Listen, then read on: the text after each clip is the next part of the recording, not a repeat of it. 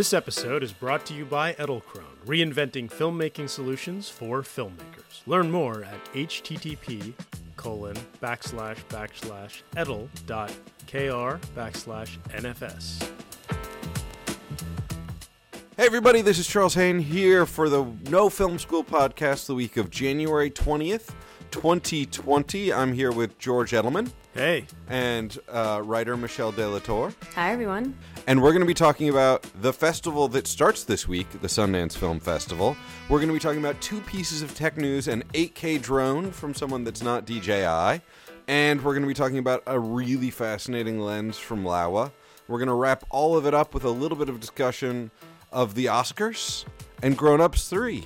That's this week on the No Film School podcast. See you guys after the break.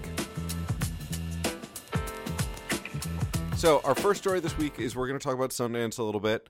We're talking about Sundance for a whole bunch of different reasons. We're talking about Sundance because a lot of us are going to be there.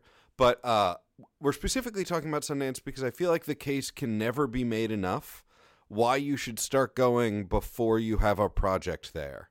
Like a lot of filmmakers, I definitely fell into the I'm going to start going to these things when I feel like I have a project there. That'll motivate me to go. And I don't know if it was fear or awkwardness or whatever, but I didn't go to Sundance for years and years and years. And I have to say I regret it. I feel like I should have started going much sooner. And the reasons why I didn't go, at least one of them was I thought it was going to be much more expensive than it actually is. And one thing you guys, everybody should understand about Sundance is it is the great beating heart of American independent film. It is the place where everybody is meeting each other and getting to know each other, but it's also in a town that is ready for it. Park City is a ski town, and there are lots and lots and lots and lots of hotel rooms. It's not like South by where Austin isn't really prepared and everybody's sleeping in tents out the side of the city. Park City can handle it. And if you really want to save money, you can just stay in Salt Lake City and drive up every day, which people do. I did in 2016. My buddy Jonathan and I just stayed in Salt Lake City, and it was great. You could drive up the mountain to do Sundance stuff. Or even one day we stayed in Salt Lake. We went to see the Mormon church has a tour and an organ and everything. So really, we wanted to lead the podcast today talking about why we think it's relevant for people to start going to Sundance before they necessarily think they have a reason to do so. I always thought of it I'll go to Sundance when I've got a film premiering there. Being the confident and foolish young person that I was. And I think that what I really missed out on in that attitude was that you can learn what kind of films premiere there when you go. Otherwise, you really don't have much of an idea. And you can also meet people, and you can also learn about filmmaking, and you can also learn about possible collaborators and how the industry works. And it's a huge opportunity if you can make it happen. It is hard to make it happen. And I will just, I don't want to say hard disagree, but soft disagree that Park City's built for it, because it is built for travel, but it's a small place. Main Street is small. And part of it's kind of it's built for it and it's not, because I really feel like all of New York and LA cram into this one little ski resort town. And the only thing I'd say about South by and Austin in comparison is that it's a big enough city that it feels like you're not bumping into people nonstop. But that's also kind of cool about Sundance because you're so close, and so it's like a nonstop networking event. I don't know how else to put it. You're all just on top of each other in the buses, on the shuttles, in the lines, and press is there. And yeah, I cannot stress enough how great I think it is for people to try and get there if they can without a movie. And I'd also say one of our goals in our coverage, and we're going to be bringing a lot of Sundance coverage to nofilmschool.com and to this podcast in the coming weeks, is to try and make it possible for people who aren't there to get some sense or get some of the value of what you can learn about what's happening there and what the experience is like without the expensive or impossible trip. And now, I'll leave it to Michelle. The one thing I just wanted to say about what I meant by built for it is just hotel rooms and shuttles. Because we've all been to that event where it's wait a minute, there's a balloon festival in town, so the only hotel room is $470? I'm just going to sleep in my car. Whereas, like, literally, I think we booked our flight. I think we, like, when I went to Sundance with my buddy Jonathan, I think we got our hotel rooms in Salt Lake City for like $80 a night, like 2 weeks in advance. Like, it was not nearly as, I had this delusion before I went that it was going to be this town that was not ready for it. And, like, I love how small it is because you are really bumping into people all the time. Yeah. There are enough hotel rooms and there is a shuttle and there is, like, the infrastructure is there where it's not, it doesn't feel like a cholera breakout is going to happen. It doesn't feel like everybody's, like, sleeping, you know. It feels, yeah. But I agree, the smallness is the perk. Yeah. And that is a great pro tip there. Stay in Salt Lake and make your way up, save a lot of money, and still make it possible. I will share a tip that I feel like I learned from South by Southwest, which is they're like two secrets. They're not secrets per se, but they're things you should keep in mind as you head in. So one is a lot of these films are already picked up, and so you know they're going to be online or in theaters soon. In fact, they already have the dates for many of them. And so if you're trying to create your schedule, and your schedule is like, oh man, I could wait in line for 3 hours to see, I don't actually know how long the lines might be, 3 hours to go see Miss Americana, the Taylor Swift documentary, but it's going to be on Netflix in like 2 weeks. There's probably other ways to use your time in community, collaborating or setting up meetings or going to a film that you may not see outside of Sundance. And that's what I did at South by Southwest, because the secret was like, oh, this is already being picked up and played somewhere soon. Do I need to see it in a theater? It's different if you're there with a director and you want to see that collaboration and that talk. But if not, there's probably different ways to use your time. And I think that might be really interesting. I think there are big draws, sure. But actually, I think the small draws are what's really interesting about the festivals. Things you might not ever see. Short film blocks, animated film blocks, things that they aren't picked up yet, or you might never come across that kind of a block of films ever again. Those kinds of things, small meetups, pitch meetings, panels. There's some opportunities to learn as well. And yeah, I think that's also a great tip, because I spent a lot of time, my first rounds covering some of these festivals with no film school or attending them, waiting and seeing some of the marquee stuff that everybody's going to see in short order, like you said. And there's stuff that you will not get a chance to see. So if you go, definitely seek out the things that, you may learn from, or you may identify qualities of that can help you, or meet people that aren't like already Netflix will be showing it in a week. Because there's actually quite a bit of stuff that like is premiering at these festivals that's not, competing for dollars or for awards. Yep.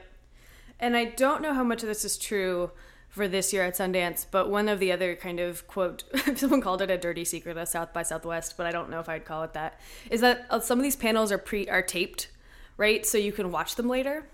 And so if you're interested in a panel and it's going to be huge and someone is taping it, then you can do that. Like, it's going to be on YouTube tomorrow or something like that, right? So if you're like lining up your schedule and you're like, man, I don't know if I can wait 3 hours to see so-and-so talk about so-and-so, and it's going to be filmed, great. Like, if you can use it for collaboration and meeting other people, great.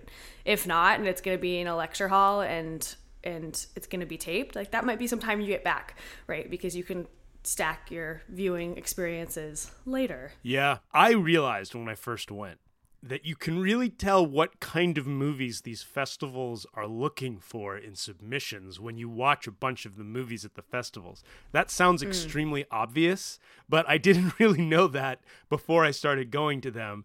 And if you have a festival on your target list for maybe a project, it would be really good to go to it and see if the project actually makes sense there. Because sometimes you'll go and you'll think, like I thought at least, wow, I can't believe I submitted X project to this festival. It never would have made it. It is not the right movie for this festival. Like, even if it's a great movie, right? They have things they're looking for, and you can't put your finger on it until you've been and seen not just the big stuff, but everything in between.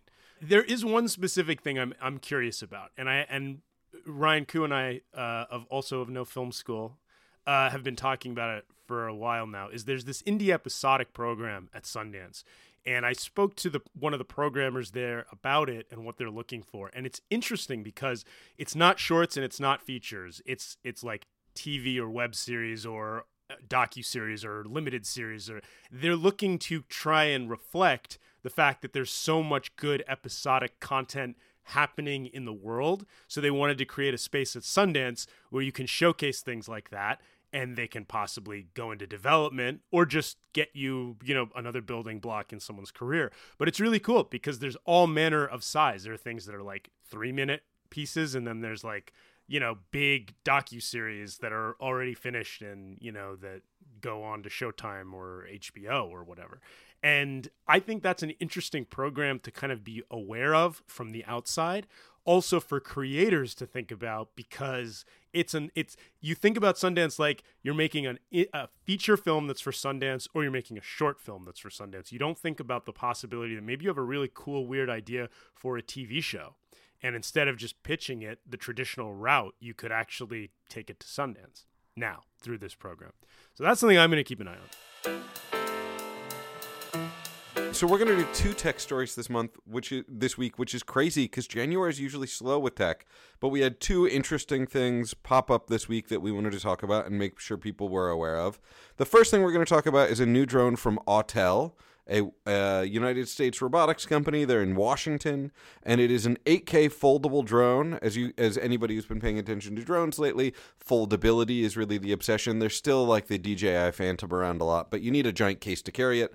Foldability has really been key for the last couple generations of drones, and so this is sort of a foldable drone that folds up into a little package, but it's got an 8K sensor. Now, DJI does not have anything with an 8K sensor, so clearly DJI is the market leader in drones, and they're clearly sort of taking a shot across the bow at DJI with an 8K sensor. But I do want to point out that the 8K sensor is not actually as interesting as the drone's available in a couple models, an 8K version, a dual version, which is more industrial, and it's got like an infrared sensor, and a sort of a pro version, which has a 1-inch sensor. And the 1-inch sensor only shoots 6K resolution, but I actually think filmmakers are probably going to be a lot more interested in the pro version with the 1-inch sensor because, as we talk about all the time when we talk about full frame versus Super 35, when you get to a larger sensor, you get a more natural field of view, you get larger photo sites, so they're better in low light resolution. And honestly, the difference between 6K and 8K resolution is not, on such a small sensor, they're not going to look dramatically different. And I think that the 1-inch sensor is probably going to be a whole lot more interesting for filmmakers. The reason why this is a relevant story that I think is really interesting is this is a space that DJI just owns. It's one of the last remaining, like, you can say Canon owns YouTube, like the look of Canon is the look of YouTube, but like, high-end cinema is not even owned by Arri. You look at Arri owns most of high-end cinema, but Sony has Venice, and there's Red, and there's Panasonic VariCam. DJI really owns motion picture drone work. Industrial drones have some competition and consumer drones, but like in terms of like the drones every filmmaker owns, it's all DJI. It's like the most, I can't think of anywhere else in the marketplace where there's someone who's so dominant. And it's interesting because GoPro really tried to make a move on this a couple of years ago with the Karma, and those all fell out of the sky. And the Karma. Yeah. I mean, only like a few of them fell out of the sky, but enough of them fell out of us. When you make drones, there's really no room to have any of them fall out of the sky. No. And so it looks great though when they do. Oh my God, those the videos footage looks fantastic. Those videos on YouTube of them falling to the ground are so insane. Oh, the one that falls into water where someone swam out to catch it is the best one. Oh, I think I've seen that too. Yeah, hands down. Classic. I haven't seen that one. The only one I've seen is where they where it falls like the person flying it is underneath it, and it falls basically right next to them, and you're like, oh wow, because they're like flying in a park or whatever. And it almost hits the battery just dies. Yeah. And you're like, oh, that's terrifying, getting hit by a drone. So it's an interesting reminder. Drones are actually really hard to make. They're actually really complicated and difficult. And so I haven't flown the Autel yet. I don't fly drones very much because I live in New York where it's kind of restricted. But I'm excited to see more competition in the space because I think competition is good. And I'm excited that someone else that, like, frankly, is not on my radar. I don't know if Autel was on the radar for you guys, but really not on my radar. And I'm excited to see what they can bring. The initial imagery looks nice. Are you a drone? Do you fly a lot of drones, Michelle? Do you have a lot of experience, or do you have thoughts on this development? I personally don't fly a lot of drones. I know a lot of I have a lot of friends that are drone operators or drone flyers, and their questions plural are probably the same as mine, which is when is this going to be out and how much will it cost? And neither are available yet because this was a CES debut. And I think I'm curious about that piece of the puzzle, because if it's comparable to to its competitors, great. If it's totally, if it's $30,000, this is a different conversation. So it's similar to, like, we talked about the GoPro and the other camera last week. One of the reasons it made it a competitor was because it was competitively priced. So I'm curious about the when, but I'm more curious about the price. I would be shocked if they went that high above DJI. Looking at the spec list, it seems like they're gonna, because they don't have the brand recognition. I mean, what's so funny is in some worlds, DJI, in stabilizers, like when you're comparing the Movi Pro versus the Ronin 2, the Ronin 2 is less expensive than the Movi Pro. Like in some places, DJI comes in as being more affordable than competitors. My guess is Autel is going to try and sneak under DJI Mavic pricing, is my guess. Yeah, Parrot theoretically is also in this space, so there are other people trying to compete, but nobody else is really bringing a strong competition to DJI. So I think they're going to have to compete on price. The other piece to this that's exciting is the 8K, 6K part, because I think when you're flying a drone, the framing is pretty great, but if it's just because you're flying a thing and you have control of a camera, remotely from far away, like, you can crop in a little, right, when you're at that resolution if you wanted to. And so when you're flying and filming, you have a little bit of leeway. That, to me, I assume would be really helpful for drone operators to consider. Not that they would fly it differently, but that they have a little bit more leeway afterwards if they're, mixing and matching footage and things with the 8K and 6K sensor, 6K video. That they have some flexibility, if you will, with what they're doing. Our other big tech story this week is from a company called Laowa. You've also heard them called Venus Optics. And they made a huge splash in 2018 with their probe macro lens. It is all over YouTube. You can go to YouTube and watch these amazing macro shots where they're basically focusing on the front of the lens. It had a nice LED built in. I got to test it for a couple of weeks. I had a really good experience with it. Really, really fun, different lens. And now they're back again with something else that's really interesting. And it is a 12mm prime that opens to a 2.9 but covers full frame. And frankly, I was just shooting with the Arri LF last week, and like Arri's widest signature prime is 18mm, and I have to say, an 18mm in full frame is a very wide lens. We frequently 18 is really wide, and once you add full frame to that, because it widens the field of view, you're in a really wide space. So Laowa coming out with a 12mm. And interestingly, a couple months ago, IRIX came out with an 11mm full-frame covering prime lens. Although we haven't seen as many lenses in the past from Laowa, from IRIX, because they're just moving into cinema, where Laowa has been making some stuff for cinema for a few years now. Is a really exciting development. It's exciting to see stuff that's this super wide. One of the first questions someone had for me when they heard that, I was talking to a DP buddy, and they were like, so what do you do with the lens that wide? Like, there's nowhere you can put lights. There's nowhere you can put really anything. But then, if you watch a movie like Soy Cuba, amazing movie. If you haven't seen it, every filmmaker should go watch it. An insane movie. It took like 2 years to shoot. They were getting like one shot a month. But they shot most of Soy Cuba on a 5.9mm lens. Now, that's in Super 35, so that's probably equivalent to like a 9 or 10mm in full frame. But, super wide lenses give you different options for what you're able to do. You have to think differently when you're working that wide. You don't have as many places to hide a light necessarily. Like, almost everything you want to do is going to show up in frame. But if you think through your shots well enough, there's these amazing, wonderful things you can do with super wide lenses that sort of bring the whole world into perspective. And the real thing they're really marketing and pushing with this particular 12 millimeter is what they call 0D, or zero distortion.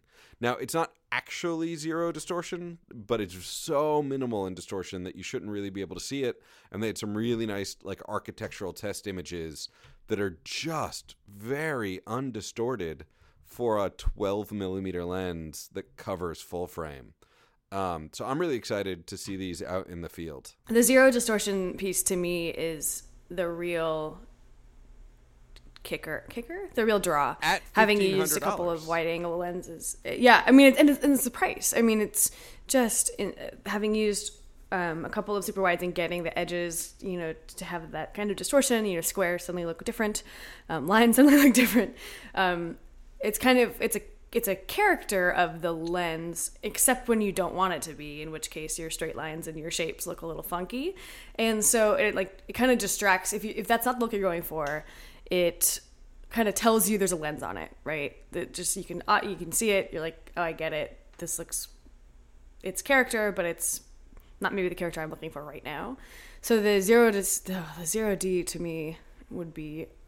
I'm really excited to try and play with this lens, and it looks like it's available in a couple different mounts. So it's not, it's not releasing in just a PL or an EF. It's like PL, EF, and E, right? So you have a wide, versatility with it, which is great. And they may, that sounds like something that we usually see with Sigma or other ones that are, third party, and so they're mount agnostic, which is lovely, as opposed to like the new, like a new Nikon or Canon lens, which is going to give you only one kind of mount. I like that there's a couple options here, so I'm really excited to see what people do. Do you think it's a specialized, like, only for certain projects and certain levels of creators, or do you think it's something that might work its way into more every, like, common cinematographer AC sets or, like, rental? Like, is it going to be, where do you see it falling in terms of its use case, like frequency? I think there's probably a use case. So I think using super wide is already a very specific use case, or like as a following on that side. I think once I started using 14 more than 50, I was like, oh, I transitioned over. Use case, I mean, if you're filming cityscapes at night, anything where you can open wide will be helpful. It's like cityscapes and documentary filming, particularly if you're not relying on, if you're filming in a place where you're not going to be able to set up lights anyway, and you want to have that level of detail, and you want to be able to capture the whole scene with a lens that's going to let you do that, particularly on a full frame, I could see that happening. I think documentary work potentially, particularly in places where you're in the middle of a city, you're capturing a whole bunch of detail, where you're not going to need lights, or you're not going to be able to use them, more likely, depending on where you're traveling into. For sure, I think that would be helpful in documentary cases. The 2.9, the 2.9 opening is helpful for anything that you're doing at night. I think some of the example videos were city shots at night, which is where I could see that being useful too. So I'm going to give a very New York answer, which is small apartment indie films. I feel like I can't tell you the number of times I've been in a location that was not quite big enough, and my widest lens was not quite wide enough, and we were like, do we put the camera in the closet? Do we like knock a hole in the wall? And like, so I can see a huge popularity for this lens in that. In New York. In that. No, I hear what I'm joking. Yes. In that indie space where you're shooting a movie. I remember this was not actually a movie I shot. It was a movie I gaffed, but it was a set in a dorm, and the director's like, we're shooting in a real dorm, and everyone was like, really? Dorms are small. And the director's like, we're shooting in a real dorm. That's the move. Authenticity. And so I gaffed this movie that shot in a dorm, and it was great, and everyone was wonderful. But, like, it's really hard working in a dorm room. Like, it's difficult. And, having a super wide, having a wider lens would have been nice. Now, as gaffer, there would have been even fewer places for me to hide lights, and that would have been frustrating. But, yeah, just small space work. I think that there is a real perk in a wide lens, and people have avoided the super wides before because of the distortion issue. Once you go to a really distorted lens, it makes that tiny space look weird. But if you have an undistorted wide lens, I think you're going to start to see some sort of real interesting opportunities in that space. The countdown is officially on. We're only a few days away from Edelchrome's biggest reveal in years. A brand new filmmaking tool that no one knows yet. Edelchrome is starting off the year with a great challenge and giving away the product involved to one of you. To win it, all you have to do is head over to Edelchrome's Instagram account. Check out their post about the challenge and share that image on Instagram with the hashtag Edelchrome before January 20th. Stay tuned for the product launch on January 20th. All right, and then our last story of the week, we're going to talk about the Oscars. And we had a great headline for our Oscars article. What was it again, George? The 2020 Academy Award noms leave off Ladies and Gems. Burn! Get it? Got it. Thank you, Jason Hellerman. Nice work there.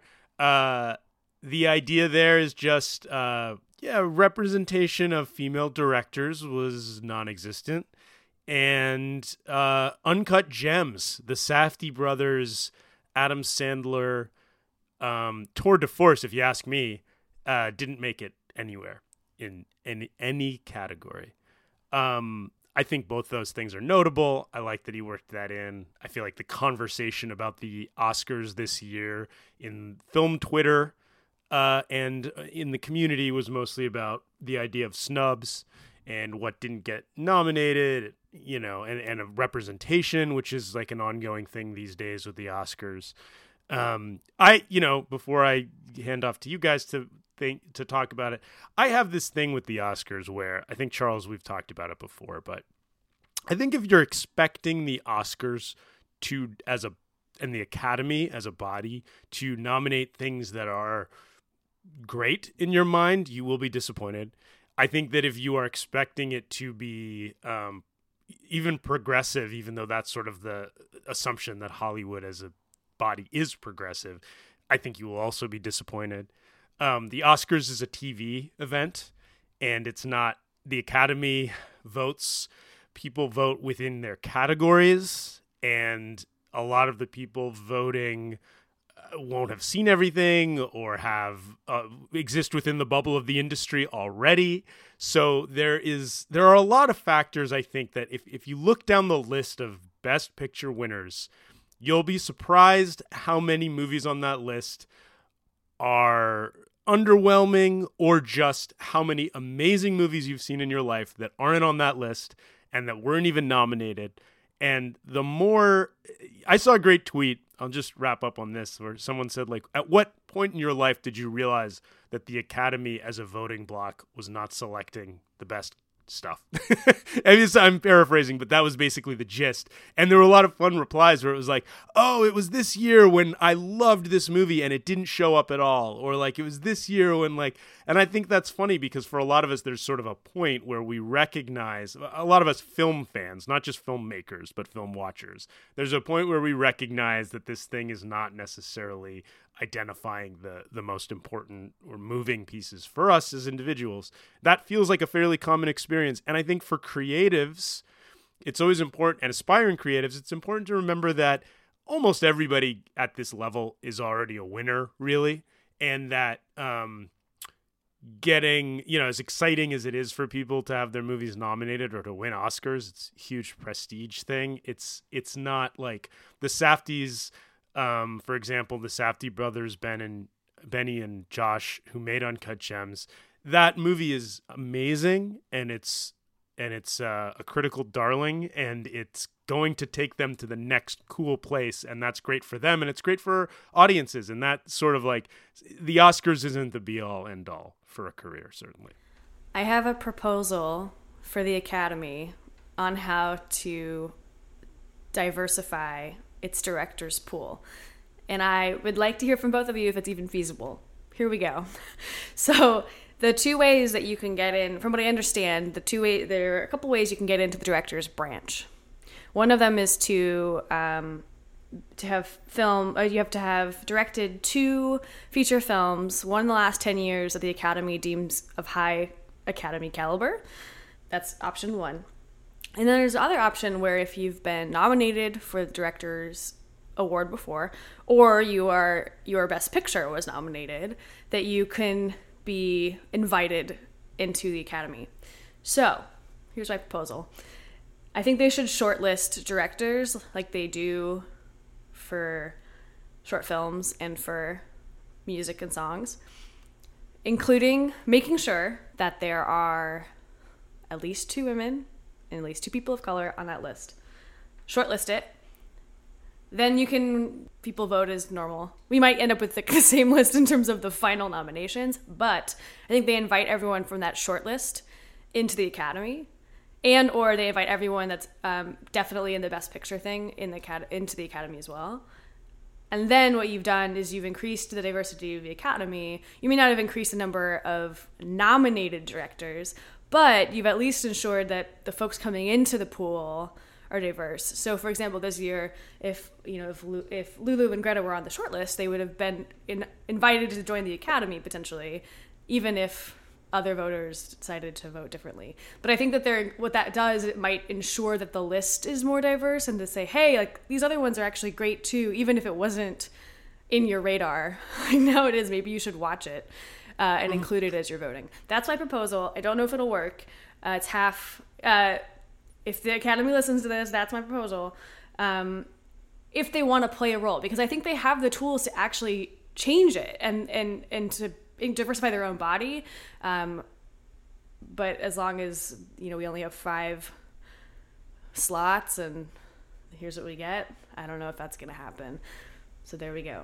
I do not, there's an open question here, and I'm going to end with this, and I'm not going to answer it. There's been some discussion around whether or not we should open it to like male and female directors.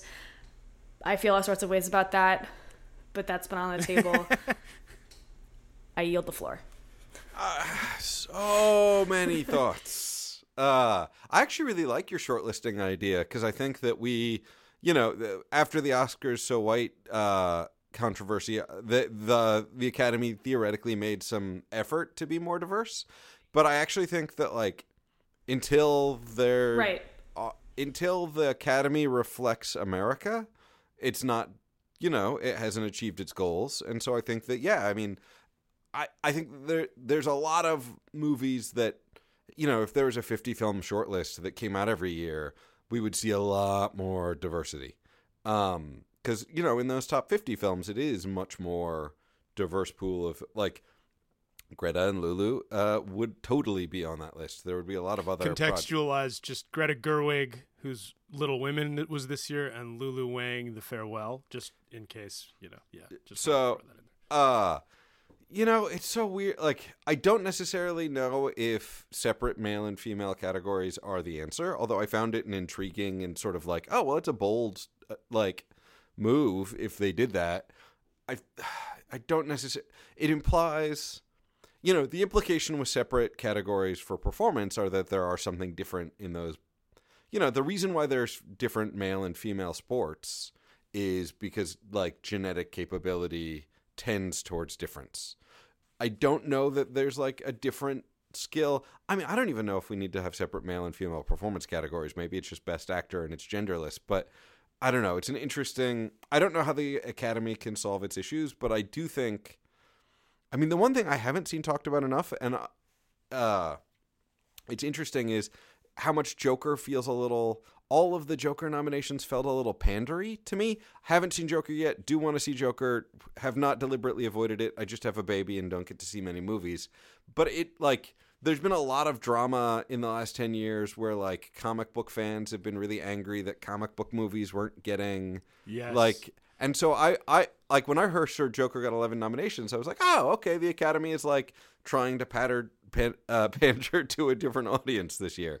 Of course, all of this assumes one single hive mind for the Academy, but actually it's thousands of people voting sort of randomly based on what they saw. But it did feel a little bit like an attempt to diversify in terms of we're going to try and get the pop culture thing more engaged. To piggyback onto that real quick, there's this joke or cliche about the Oscars, which is like, and I heard it said about Josh and Benny Safdie too, which is that the Oscars or the Academy will recognize years down the line someone for something that they did a long time ago. So like, yes, Scorsese won for The Departed. Whatever you think of The Departed, I like it. I know Charles likes it. Some people think like he should have won for Raging Bull, and this was a 40-year later or whatever it was. And so the joke with the Safdies is like, don't worry, they'll get recognized one day for having done this great movie or whatever. And I suspect that in some ways the Joker is sort of leaning into what was, hey, The Dark Knight was so great and Heath Ledger was so great and we didn't recognize that. And there could be some of that. There isn't a hive mind, but I would add that, I've lived here being Los Angeles my whole life. I've been around this stuff my whole life, and this place does have a way, it is a bubble in the sense that there are, like, you leave this city and there's different feelings about movies and what movies matter, and like you consistently see that there's a way that this community operates and makes decisions about what is relevant and what is good that is not always reflective of what the community, the culture at large is thinking. So there isn't a hive mind, and yet there is something of a vacuum, or an echo chamber, I should say, about like, ooh, what's buzzy and what's great and what's good, and sometimes you feel like they're reaching out to try and connect to what do real people think is good this year. I guess maybe they like the Joker. I don't know. There's who knows? It's all so subjective, And the problem I have with the Oscars, and I like your solution, Michelle, but the problem I have with it is that we, as a culture, we use it to decide in some ways what movies are relevant or good, and I just don't think that's what we should be doing. I think we should not do that. That's my 2 cents. I would absolutely agree with that. Charles always says it's like we don't hear so much about the J.D. Power and Associates. Like, when they're like, there's some internal industry awards things. That's what this started off as. It was like a dinner, and they were It's kind of weird that it became a national phenomenon like the Super Bowl, because it's not like a sporting event. Filmmaking is not a winner takes all. Like it doesn't operate that way. So it is a weird convergence of things. And I don't know, it's worth for filmmakers that think about it like it's the brass ring at the end. I think that's if you're starting out and you see it that way, I would like to dispel that notion. If I don't think I have the power to, certainly, but I like the idea of trying to remind people that some really awesome movies are made all the time that don't have anything to do with the Academy Awards. Influential, important movies that do everything and more a movie can ever hope to do. So if there's any way to like get on that soapbox, I want to be on it. But that wraps back around to what you were saying about Sundance, which is one of the things you realize when you go to Sundance is like there's movies Sundance is going to be interested in. There's probably not a huge overlap between the movies Sundance is into and the movies the Oscars are into every once in a while, but not really. And like there's kind of the movies the Oscars are into. And like there's clearly people out there who are deliberately trying to make Oscar-y movies. You will see them sometimes when you're like, that is awards bait. Like you are attempting to win awards. And it's just sort of accepting that there is a certain taste to these things. I think the frustration for some of us is when something like Uncut Gems, which again, haven't seen because I have a baby, but desperate to see, cannot wait to see. So good. Are when, even from the trailer and the clips online, you can tell that Adam Sandler, who is capable of amazing things, if you've seen Punch Drunk Love and a few of his other movies, and even his mainstream comedies, he's actually really great in. Like, Adam Sandler is good at stuff. You can't deny that. When that gets robbed, I think that's what inspires people to write things like Grown Ups 3, which is the last thing we're going to talk about today. Yes, great segue. Which went around Twitter this week. A writer called named Tom Sharpling. He's not called. I mean, I guess people might call him that. Wrote a script for Grown Ups 3. If you're not aware of the Grown Ups franchise, it is a series of movies starring Adam Sandler with all of his friends. Happy Madison, right? Yeah, that's his company. Happy Madison team. Yeah. And there's only been a 1 and a 2. 3 has not come out yet, and so Tom Sharpling took it upon himself to write a Grown Ups 3. And really, I'm not gonna spoil anything. I'm not gonna ruin the ending. There's like 7 great twists in it.